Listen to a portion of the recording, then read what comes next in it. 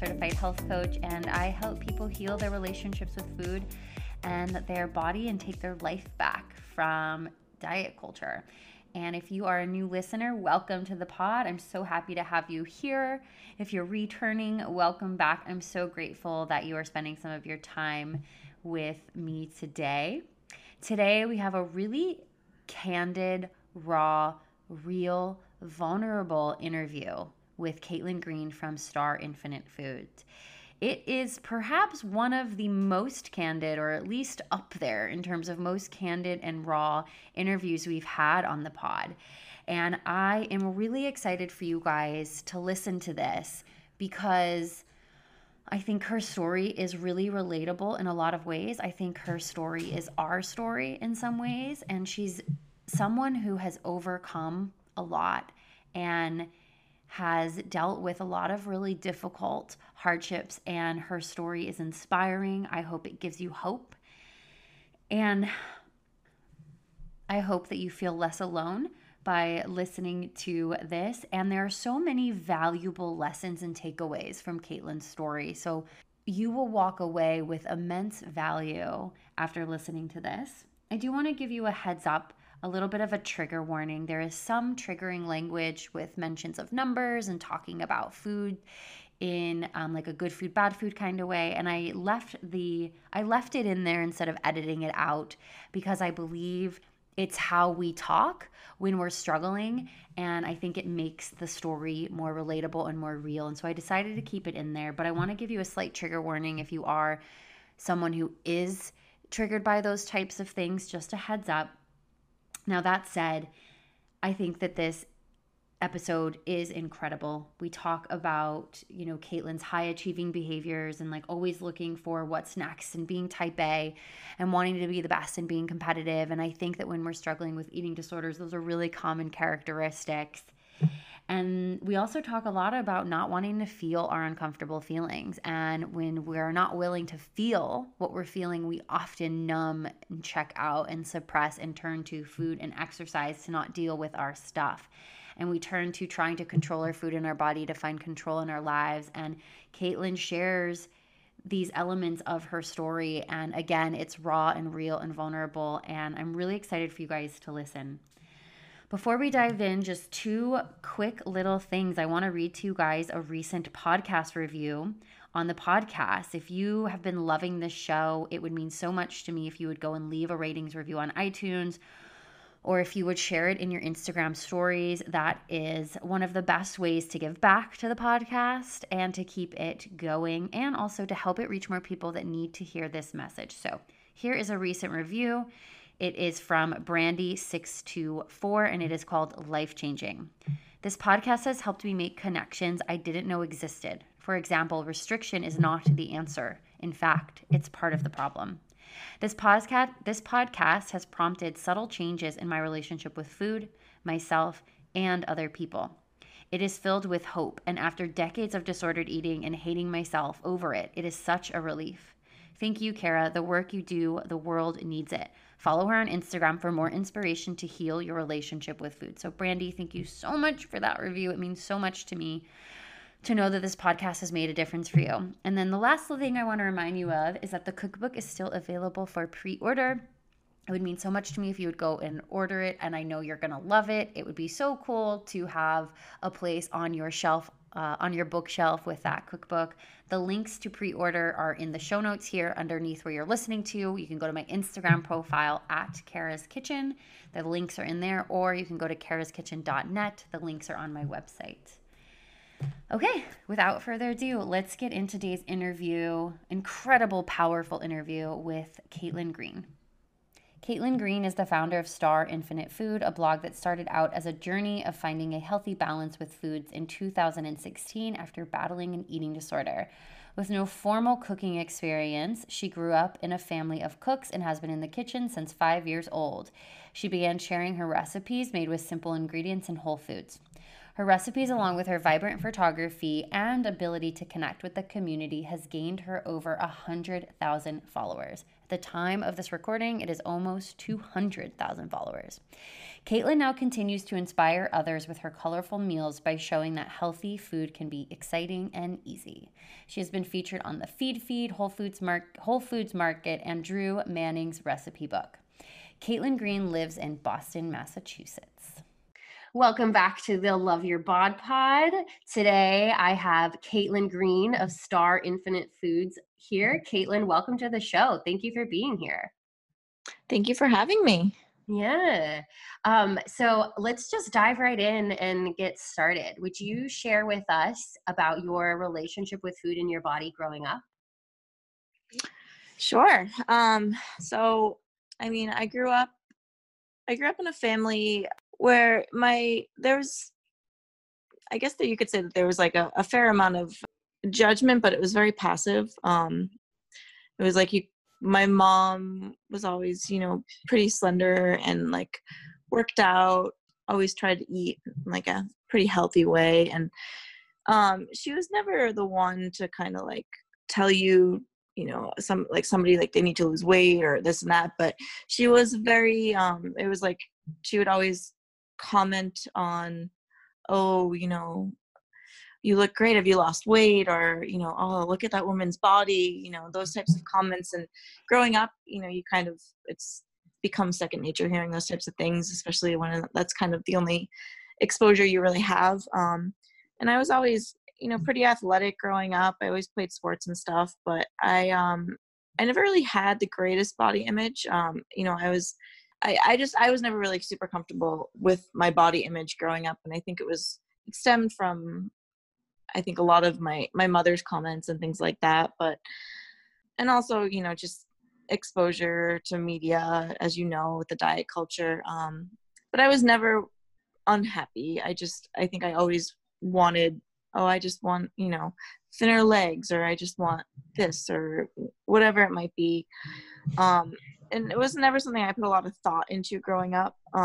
But, as I reached high school, I got knee surgery. I think it was my sophomore year of high school. And so I wasn't able to do track or soccer, volleyball, anything that I was doing, prior to for the last couple of years of high school. And I also went on like birth control at the time. And I had put on a little bit of weight.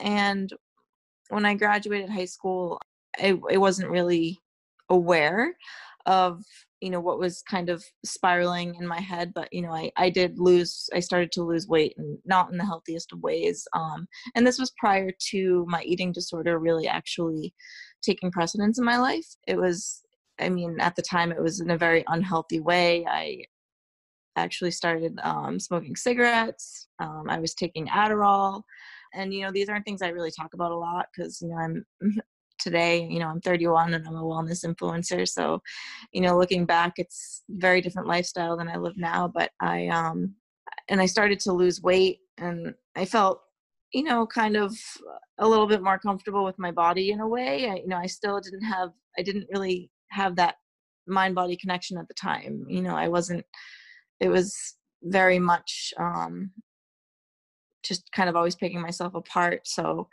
I felt a little bit more comfortable, but, I went to college and I partied a lot, and I didn't really have the healthiest relationship with eating throughout college. It was kind of like all or nothing. I would either go all out or I would eat hardly anything. And, and if I did go all out, then I would not really eat a lot for a couple days. And it was a very unhealthy relationship. It was a very up and down relationship. But, if you look at the flip side of it, at the time, I was still getting my regular period, but my relationship with my body was not healthy, and my relationship with food was not healthy. It was not until actually my junior year of college that I actually started to kind of take a more whole food approach and start to try and actually like implement some healthier practices in my life. I started running again, things that like started to make me feel better. That kind of was when my awareness with what I was putting into my body and how it made me feel started. And when I graduated from college, I had my last semester, I overloaded because I had started college a semester late and I was trying to finish early. So I had taken like 9 or 10 classes in like one semester. And it was ridiculous. It was like, I did like 2 online classes. I overloaded at school, and it was just a very intense and tiring semester. And I graduated, and when I graduated, I was like, okay, like I moved home for the summer. I just was like, okay, I want to feel good. I want to start, eating better. I just want to like kind of, the way I would think of it at the time was like, I just want to kind of like clean up my diet, clean up all this crap that I've been putting into my body, really. And so, I moved home. My mom and I kind of started running on the beach, and I finally quit cigarettes, and I was feeling good. At the time, it was in a very like mindful, and there was a healthy approach to it at the time. And when I started running again, like a couple months in, I was like, like now I have the time, like I want to actually start. I haven't competed in years. I was like, I'm going to start, I'm going to sign up for a race. And so I trained for a couple months for that. And I did the race, and I came in first place. And it was like, I was like super proud of myself. I had kind of just done it on my own, and it was very out of the blue. And then, I also am a very competitive person in general, mostly when it comes to myself. It's like I always want to, it's like, okay, what's next? What's the next goal I can accomplish? I'm a very type A person. So I was like, okay, I'm going to sign up for another race. And when I did, I think it was an obstacle race that I signed up for. And this was kind of when my relationship with food started to kind of get a little bit risky. I started to kind of like restrict even more, or I should say I started to restrict in general. I was like, oh, I want to get leaner, I want to get faster. And probably about a month later, I stopped getting my period. And I questioned it. I talked to, I think, my mom about it, and my boyfriend at the time. And, I kind of was just like, I have been training really hard. It's probably just kind of a fluke. I kind of ignored it for a while, continued training. And that year, that was probably like November. And then that following March or April, I think it was, I still hadn't had my period back. I was still doing races. I was still training. And I went and I decided to see a nutritionist. She's actually a very famous nutritionist. I don't want to name her name because I don't want to bring anybody into this, but I went and saw her, and she was like, I don't think that you're like clinically underweight, but I think that you're not fueling yourself properly at the right times. And she like put this whole diet plan for me together, and I left after, this is bull. And I just was like, she basically was just like, you need to eat this at this time, and you need to eat this at this time. And I was just like, yeah, I'm not feeling this. So I left, and I continued to train, and I ended up pursuing a trainer that summer, because I did the Tough Mudder, and I ended up qualifying for the Toughest Mudder, which is like a 24-hour race in Las Vegas. And I decided, I was like, okay, I'm going to do this. Like, this is like a huge challenge, and I want to push myself. So I decided I wanted to do it. So I ended up getting a trainer, still kind of ignoring the fact, I hadn't gotten my period back. So I started training with a trainer that summer, and my obsession with workouts, my obsession with food just, spiraled. It continued to spiral. It became more obsessive behavior, more obsessive. But it was like I kind of like was just barely hanging on there for a couple of years. Like I would eat enough that I could do what I wanted to do, but it wasn't enough that really my body really wanted. But I was afraid to slow down and exercise, and I was afraid to increase my food intake. And I'm not really sure exactly where that was coming from. It really hasn't always been about body image for me. It was a lot about the control. And I felt in control. And there's a lot of other things going on in my life at the time that I didn't feel were in control. One being the relationship that I was in at the time, it was an 8-year relationship, and I wouldn't say it was completely toxic, but it really, it was in a lot of ways for me. And, my mother's health at the time wasn't actually started, there was something going on with her.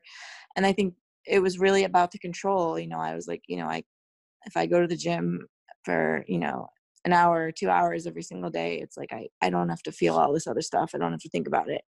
I was working at a PR agency at the time, throughout this entire couple of years, and I just continued to train. I ended up getting a second trainer, and then, a year later, when I trained, I think it was for 9 months, and about a month before the race, I had a breakdown, and I went out for the weekend with some friends. We drank all weekend, we ate all weekend, and I came home, and it was like Sunday night, and I hated my job at the time too. It was actually the last corporate job that I had before I left to be on my own. And I already had anxiety on Sunday nights, and I just felt like crap after the weekend. And I just started crying, and I could not stop crying that night. And I was living with my boyfriend at the time, and he was like, "What's wrong?" And I was just like, something is wrong with me. Like, I can't, like, I can't, I know what's wrong, and I can't change it. Like, I can't stop exercising. I can't stop restricting my diet. And I ended up going and seeing my doctor, and my doctor said, you have an eating disorder. And I looked at her, and I was like, I didn't really say anything. And she was like, I think that you need to take a couple months off of work. I think you need to go inpatient, and I think you need to deal with this. And I said, at the time, I was making a good amount of money at my job, regardless of the fact that I hated it. And, I had a boyfriend, I had all these other things going on. And I was like, I can't disrupt my life. I'm not going, I'll take care of this on my own. And I left. And I did decide at that moment, like that in that week, I told my trainers, I said, I'm not doing the race. In one sense, I felt like I was in the best physical condition of my life. Like, I had trained so hard for this race. I had done, in terms of functionality and things like that. But I was in my mental state was nowhere near where it should have been. And so I did make that decision, and I decided to stop working with my trainers for a while. But I did, and I should say I backed off of exercise slightly, but I literally, for that 9 months prior to the race, I didn't take one rest day. So I decided to back off a little bit of exercise. Part of me wanted to develop that healthy relationship that I had with exercise prior to, and then there was a bigger part of me that wouldn't let it go. So even without my trainers, I just continued to kind of do the same thing really the next year. And then come October 2012, my dad was diagnosed with stage 4 liver, lung, and stomach cancer. And my dad was my rock. He was, I love my mom, and I've had a pretty good relationship with her, but my dad was my best friend. And I don't think he didn't live even in the country for a good part of my life, but I don't think I ever went more than 2 days without talking to him in my entire life. And he was diagnosed with stage 4 and was told he had 6 weeks to live. And I was still at this job that I hated. And at that time, at that moment, I was like, I ended up leaving my job, and I said, I need to be with my dad. And I took a leave and never went back. My dad did pass away 6 weeks later in November of 2012. And there was also a lot of issues going on with my mom at the time and my family. There was a lot of tension, and I was in this relationship still that was becoming more toxic and more toxic, and I was just not in a great mental state. And the obsession with exercise and the obsession with eating just got worse. on top of it at the time. I started the weekends, I would just go out and party. I was really ignoring everything, and my relationship with food and exercise just got worse and worse and worse. And 3 months after my boyfriend and I broke up, my best friend from the time I was like 12 years old got in an accident and passed away. And it was, probably it was the worst year of my life. And I was not in a great place. And I just continued to spiral. I was not eating enough at all. And, the exercise was really that was my coping mechanism. The eating was control, the exercise was control, but the exercise was really the time that I went to just kind of forget about everything and forget about all of the hurt. I have never, I never really grew up in a family that where you really learned to kind of express how you felt. You're kind of praised for being strong. So it was confusing for me. And I had support, but at the same time I wasn't really seeking out that support. And I started working for my brother, who owns an herbal extract company. And I was over there doing work with him one day, and I was like helping him move a box, and I was so fatigued. Like at this point, like it hurt to go upstairs. I couldn't sleep. And this had now been like 5 years without my period too, just for another reference. And I was with my brother one day, and I was moving a box, and I got really, really tired. And he looked at me, and he was like, he just said, you know, what the fuck is wrong with you? And I was like, what do you mean? And he was like, what is wrong with you? And he was like, and he looked at me, and he's like, you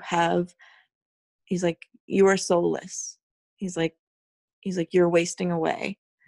And he said, if you don't make a change now, he's like, I'm not going to have a sister in 3 months. He's like, your organs are shutting down, and I'm watching it happen.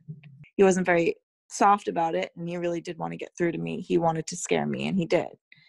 And after that conversation, I decided to seek out help. And I had seen therapists in the past, but I'd never, it just never worked for me. So I was hesitant, but I had actually had a friend who went through some of her own issues with eating growing up, and then that she had shared quite a bit with me. And I actually reached out to her, and I said, do you have any recommendations? And that's when I started seeing a therapist, who I'm still seeing today. And this was probably 5 years ago at this point. And over the course of 3 years of working with her, and then working with another dietitian as well, which was, at the time, I was very persistent that I did not want to see another dietitian after my previous experience, but I'm glad I did. And the woman I work with is actually a very holistic approach.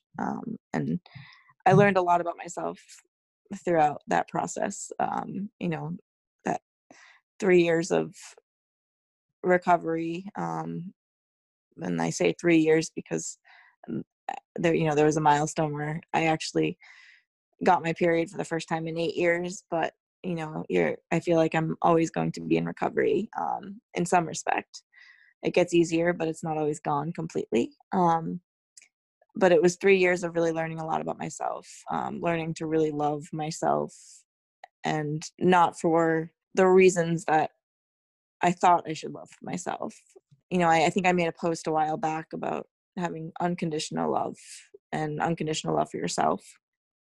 I learned, in that recovery, it was never about food, and it was never about exercise. It was never even really about how I looked, because I was very unhappy with how I looked when I was, rock bottom. That it never made me happy. I was never happy with that. But for some reason, it took me so long to make a change.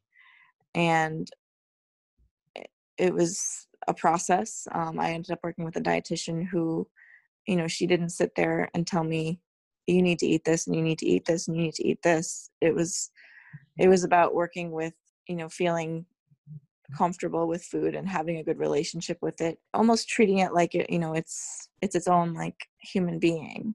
And just being kind to yourself. And it was a long process, but my relationship with food and my relationship with exercise got better, and it got easier when I did start addressing what the real issues were. And those were deep internal issues that I really never addressed, and I'd never really learned to appreciate myself for who I was. And I guess I don't know if I went off on a tangent there, but that was a little bit pretty much my story up until about probably 2 years ago. So yeah, thank you for sharing all of that with us and going so deep and being so vulnerable and really like sharing a lot of what you went through. And you've experienced a lot of hardship and a lot of difficult, I almost want to say trauma. Like I want to say like a lot of trauma with losing your dad and losing your friend.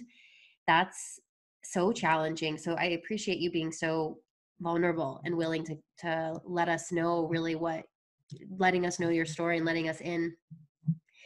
And I think your story is really relatable with, taking Adderall and smoking cigarettes. Like that was something I've talked about that on the podcast, and lots of women on the podcast have talked about that, and being a type A and always thinking about what's next and really wanting to strive to be the best. And I think this is a really powerful message of how, pursuing health and fitness can turn into an eating disorder.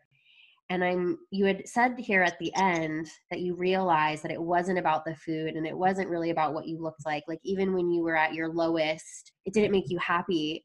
If you'd like to share, I'm curious, like, what were some of the things that it was actually about? Because I think we hear that all of the time, like, oh, it's not about the food. And sometimes it's hard to hear that it's not about the food, because when you're in it, it feels like it's about the food. it does. And when I say it's not about the food, and it's funny that you bring up that I was vulnerable, because that's something that I had to learn throughout my recovery. It's something that I was never ever comfortable with my whole life. I'm still not very comfortable with it. I'm more comfortable with it because I've kind of discovered that part of myself. But I was afraid to take my guard down. Like I said, I grew up in a family where you're praised for being strong. Yeah. And you didn't really acknowledge the weaknesses. When I was training hard, and it was like you're a machine, it's like almost like, and I've heard this quote, I think it was actually Rini at Own It Babe, don't let your struggle become your identity. And that's that happens with an eating disorder. You're with a lot of people, you become the athletic one, or the fit one, or the thin one, or the one that eats healthy food all the time. And it's like that becomes your identity because you let it. And I think in that, you're kind of, it's like I was afraid to actually show my true self. And like I said, it was, what it really was about was the control. And I say that because it felt so real. I felt like I had control over all of the things that were falling apart around me, as long as I could keep myself in control. But that control is not real. It never was. It's very artificial. What it really was about was discovering self-love. It was really about embracing things that I might have seen as flaws about myself, and loving yourself for them. A lot of times throughout my recovery, it was, I would talk to my therapist, or I would talk to my dietitian, and, they would make references, like, think about it like yourself as like a child. Would you want your child to have all this pressure? Would you want them to be under eating? Would you want them to be pushing themselves too hard? Start thinking about yourself as a child. Start thinking about how you would care for a child.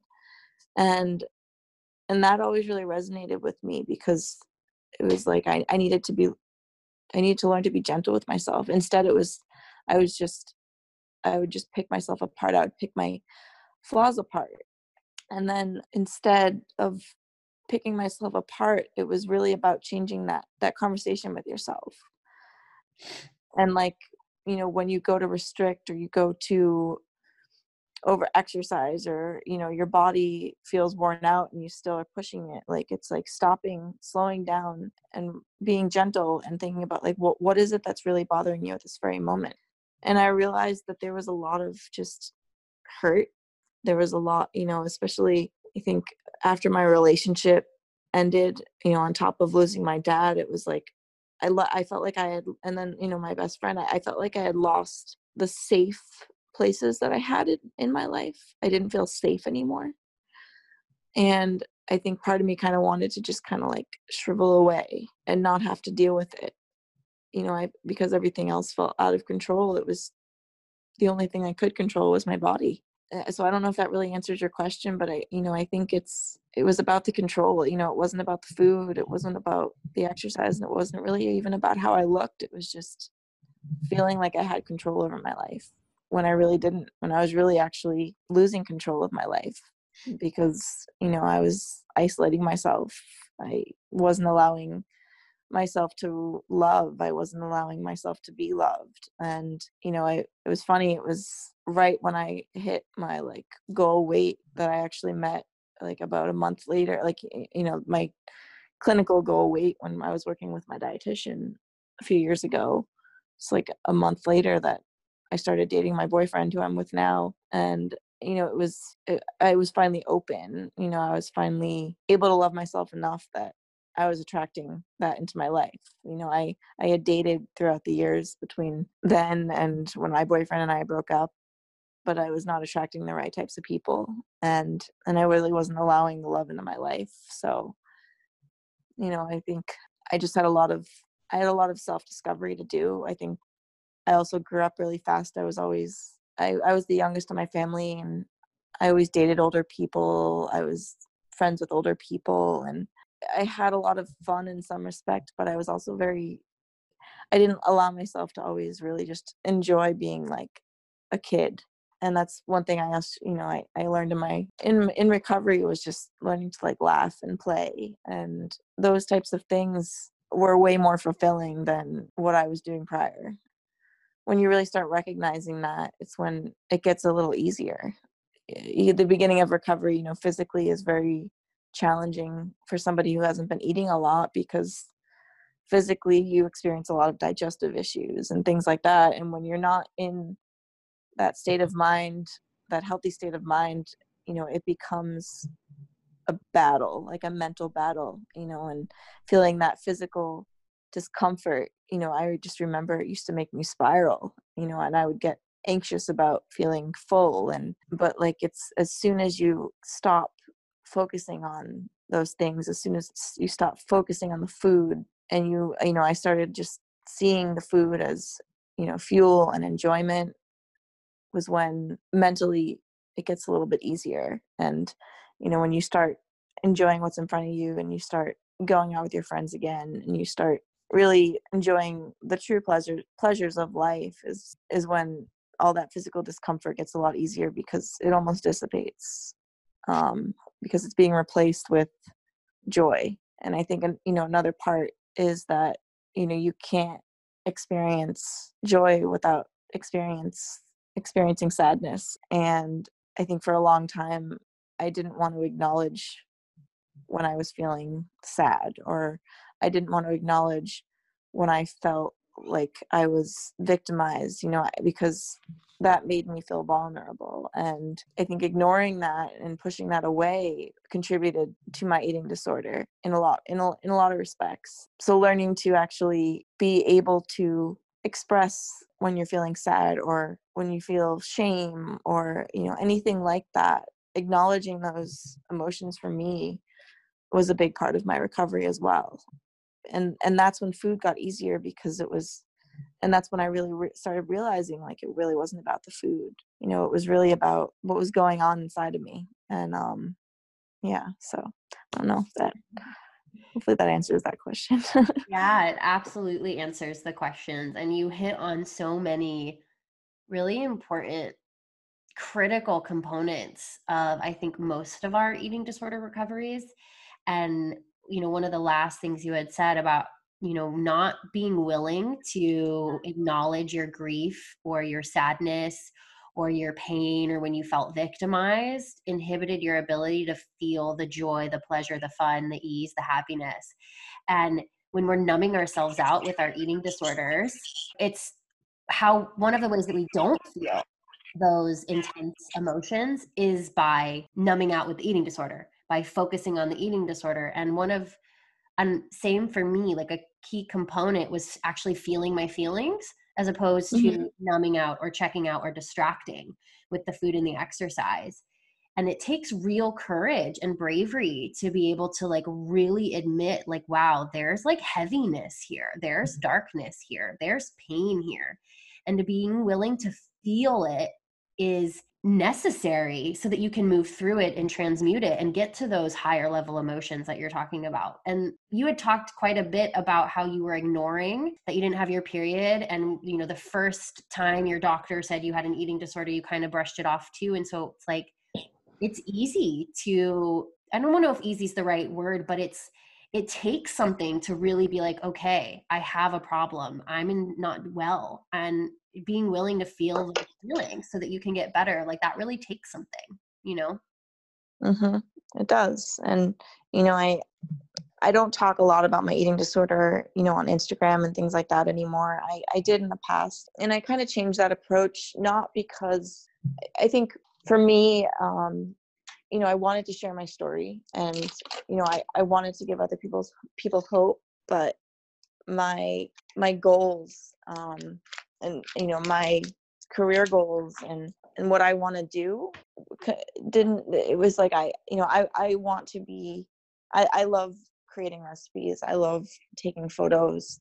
I love, like, you know, I'm working on my cookbook this year and that's what I want to do. And I felt, I think, a lot of pressure because, you know, I used to post about it in the past, you know, and not very frequently, but every once in a while, you know, I would post and I know I got a lot of great messages, you know, like a lot of people, inspired people and things like that. But I also got a lot of questions.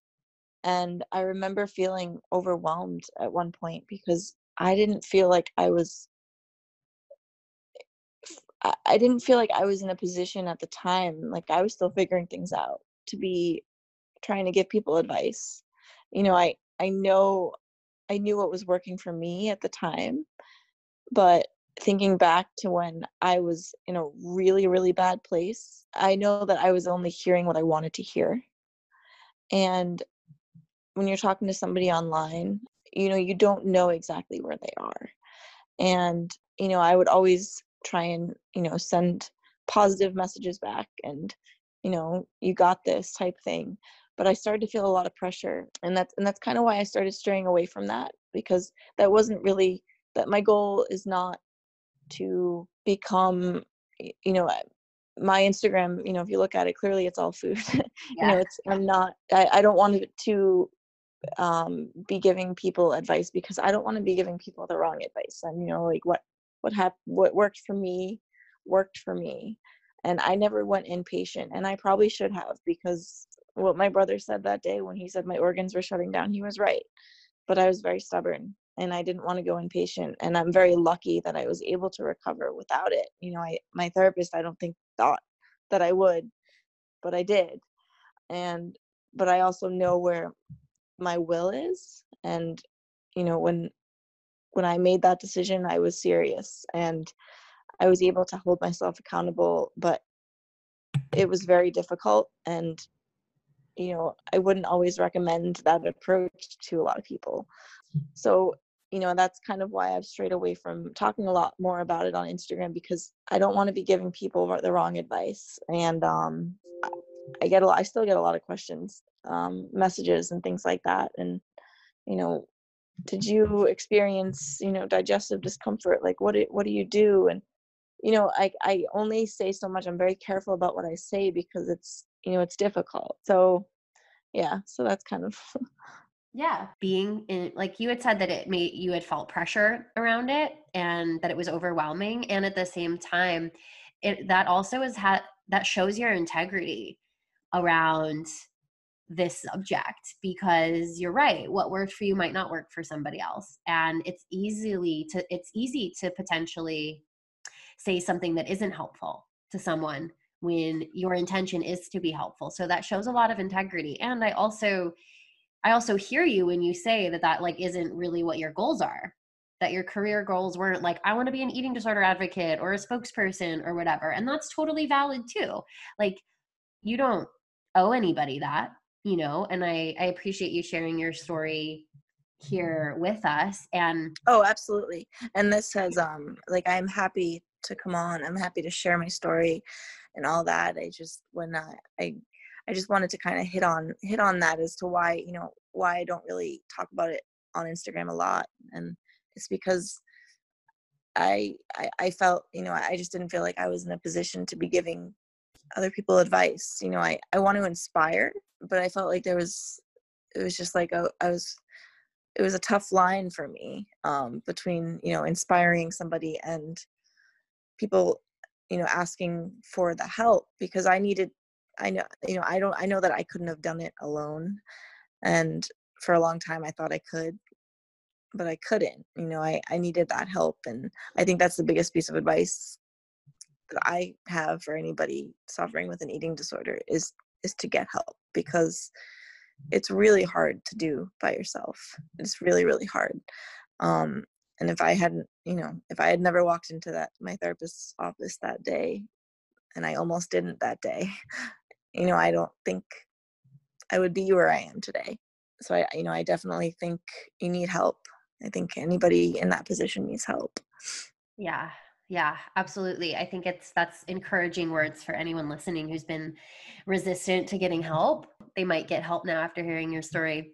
And I think that this is like the perfect opportunity to talk a little bit more. I was reading your website, and you had said that you created your Instagram account to help you with your personal journey to restoring a healthy relationship with food.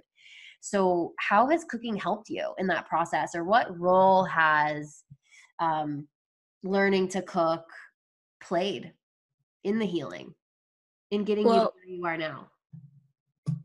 Well, I will say, I mean, I've been in the kitchen since I was 5.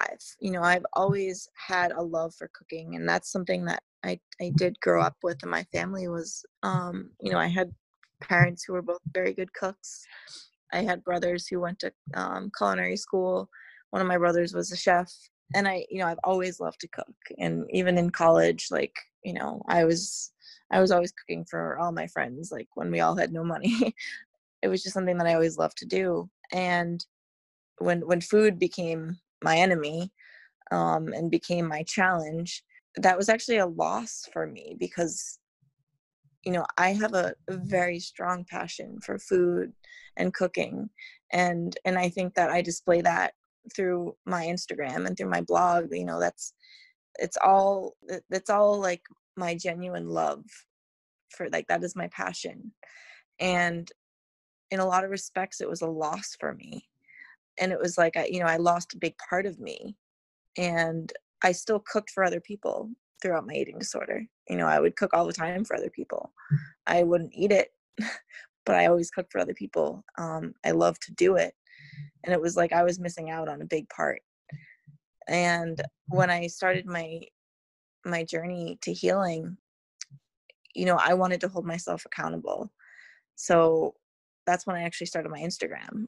And it literally started with me just snapping pictures of my breakfasts or snapping pictures of my lunch and sharing them. And, in the beginning, it was it was actually, so my screen name as a kid was Star Infinitude. And that was actually my original, I had an Instagram that was Star Infinitude.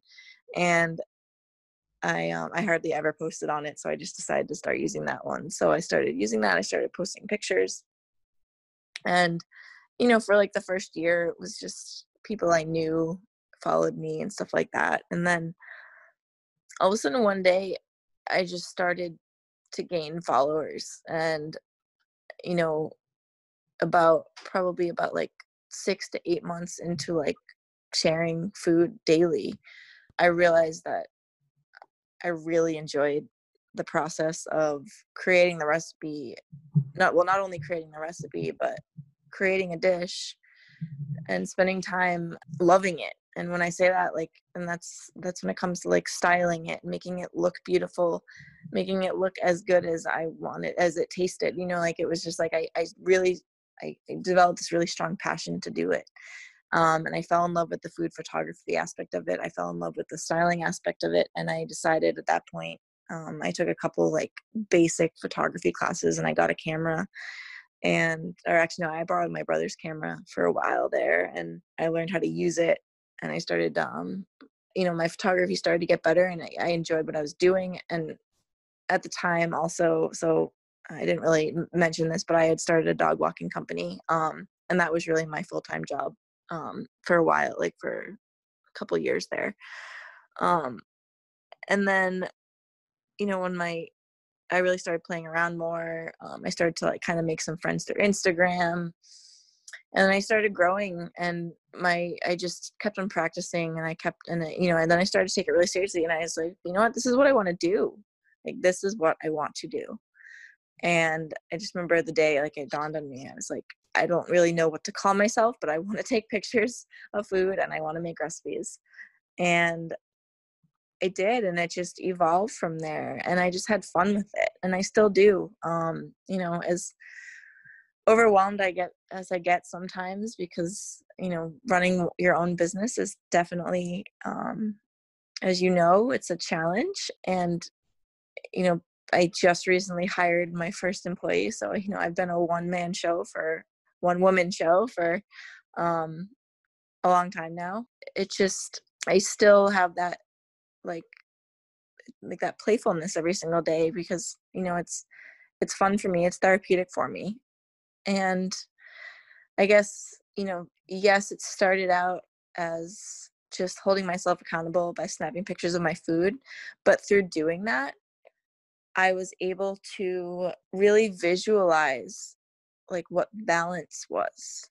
And I say that because even something as simple as like putting a plate of food together, like you can tell, like, you know, you look at something and you're like, something's missing, or, you know, some, you know, things like that. And it actually helped me in my recovery. And sometimes, you know, and I've talked to people, you know, sometimes going into something that involves food as a career after an eating disorder can really be a challenge, and you know, it can almost create setbacks in some respect. But for me, it didn't. It really actually helped me. So I feel grateful for discovering that.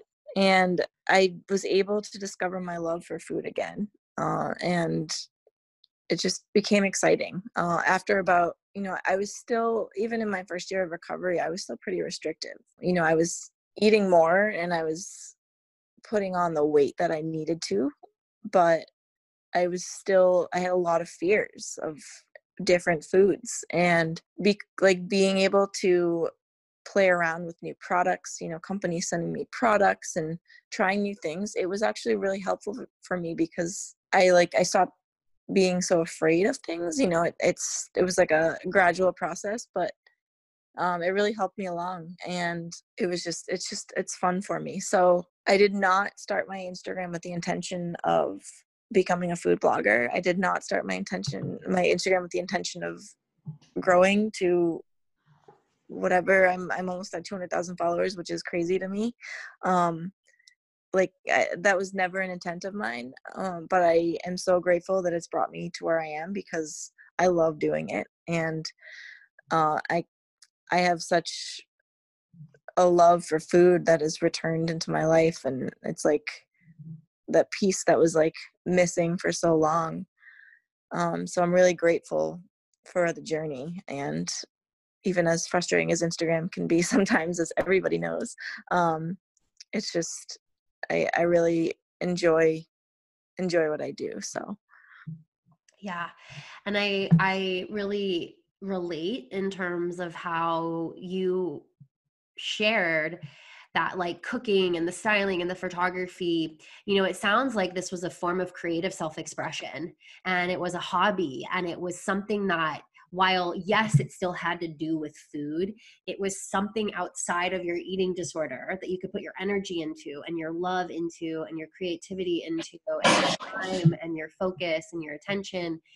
And that it helped you in the healing process. And I think what you said is completely valid, that for some people, it's not helpful to like be surrounded by food or to work in a restaurant or whatever. But for a lot of us, you and myself included, it was actually a healing component. It was a part of it. And the fact that it turned into this career is incredible. Congrats on your first employee. Congrats on the cookbook. That's like awesome. Yeah, sometimes Instagram sucks. I wanted to like piggyback on what you had said too. Like sometimes Instagram's difficult, but at the same time, it's been this awesome tool that has really changed both of our lives in a really, really cool way. One last question, Caitlin, and we'll wrap this up. What is your favorite food? That's a hard one. Out of all the questions you asked me. Maybe just a few of them. Well, I am a big fan of seafood. You see a lot of seafood on my feed. Yeah, you're like the scallop and salmon Sunday queen. So I'm a big fan of seafood. So I think growing up, actually, my favorite food was always lobster. Especially growing up in New England, it was always fresh in the summer. I literally could probably eat like 5 of those when I was like 10 years old. I do really love potatoes in like all forms. Mashed potatoes, French fries, baked potatoes, sweet potatoes. And then I am a big chocolate lover. I love chocolate, and I probably eat chocolate every single day. So I would say those are some of my favorites. I would say chocolate, seafood, potatoes. But like I said, I don't really discriminate. I eat most food, so. Nice. Yeah, and the potato, I mean, cauliflower's giving it a run for its money in terms of versatility and what you can use with it, but potatoes, I feel like hands down are the most versatile plant food on the planet. So I'm a fan too. They are. I mean, I love cauliflower too, so. Yeah, cauliflower is amazing. So thank you so much for being with us, Caitlin. This has been an awesome interview, and I know that so many people listening are really going to deeply relate and resonate with your story. So again, just thank you again for being willing to share that with us. Where can everybody find you? You can find me on Instagram at Star Infinite Food. That is my handle. I also have a website, which is starinfinitefood.com. Other than that, I should be coming out with a cookbook this year, which is pretty exciting. So you can probably find me somewhere after that. I'm not really sure exactly how that all plays out yet because it's my first time doing it, but yeah. There's nothing like your first time. I learned a lot with writing the cookbook that I'm like, my second one, it's going to be an entirely different process and I'm going to approach it entirely differently. Like I learned so much because I had no idea. I'm here for you if you have any questions. Just like on a side personal note, because I just finished mine, but yeah, like it's an undertaking. And like, yeah, I like did not know what I was doing. Like yes. I did my best. I'm really proud of it, but like, yeah, like I feel you. Like it's, I don't know, there's no manual on like how to write a cookbook. So I know. Wish there was. Yeah, but I'm sure it will be amazing. So thank you again, Caitlin. It was great to chat with you. Thank you. Wait, don't go yet. Did you get a lot out of this episode today? Was it helpful? Did you enjoy it? If so, then one of the most helpful things you can do in return is to leave a ratings and review on iTunes, share it with a friend, or share it in your Instagram stories. If you loved this episode, be sure to tag both Caitlin and I so that we know. I know that Caitlin would love to see that this story, this podcast resonated with you and inspired you.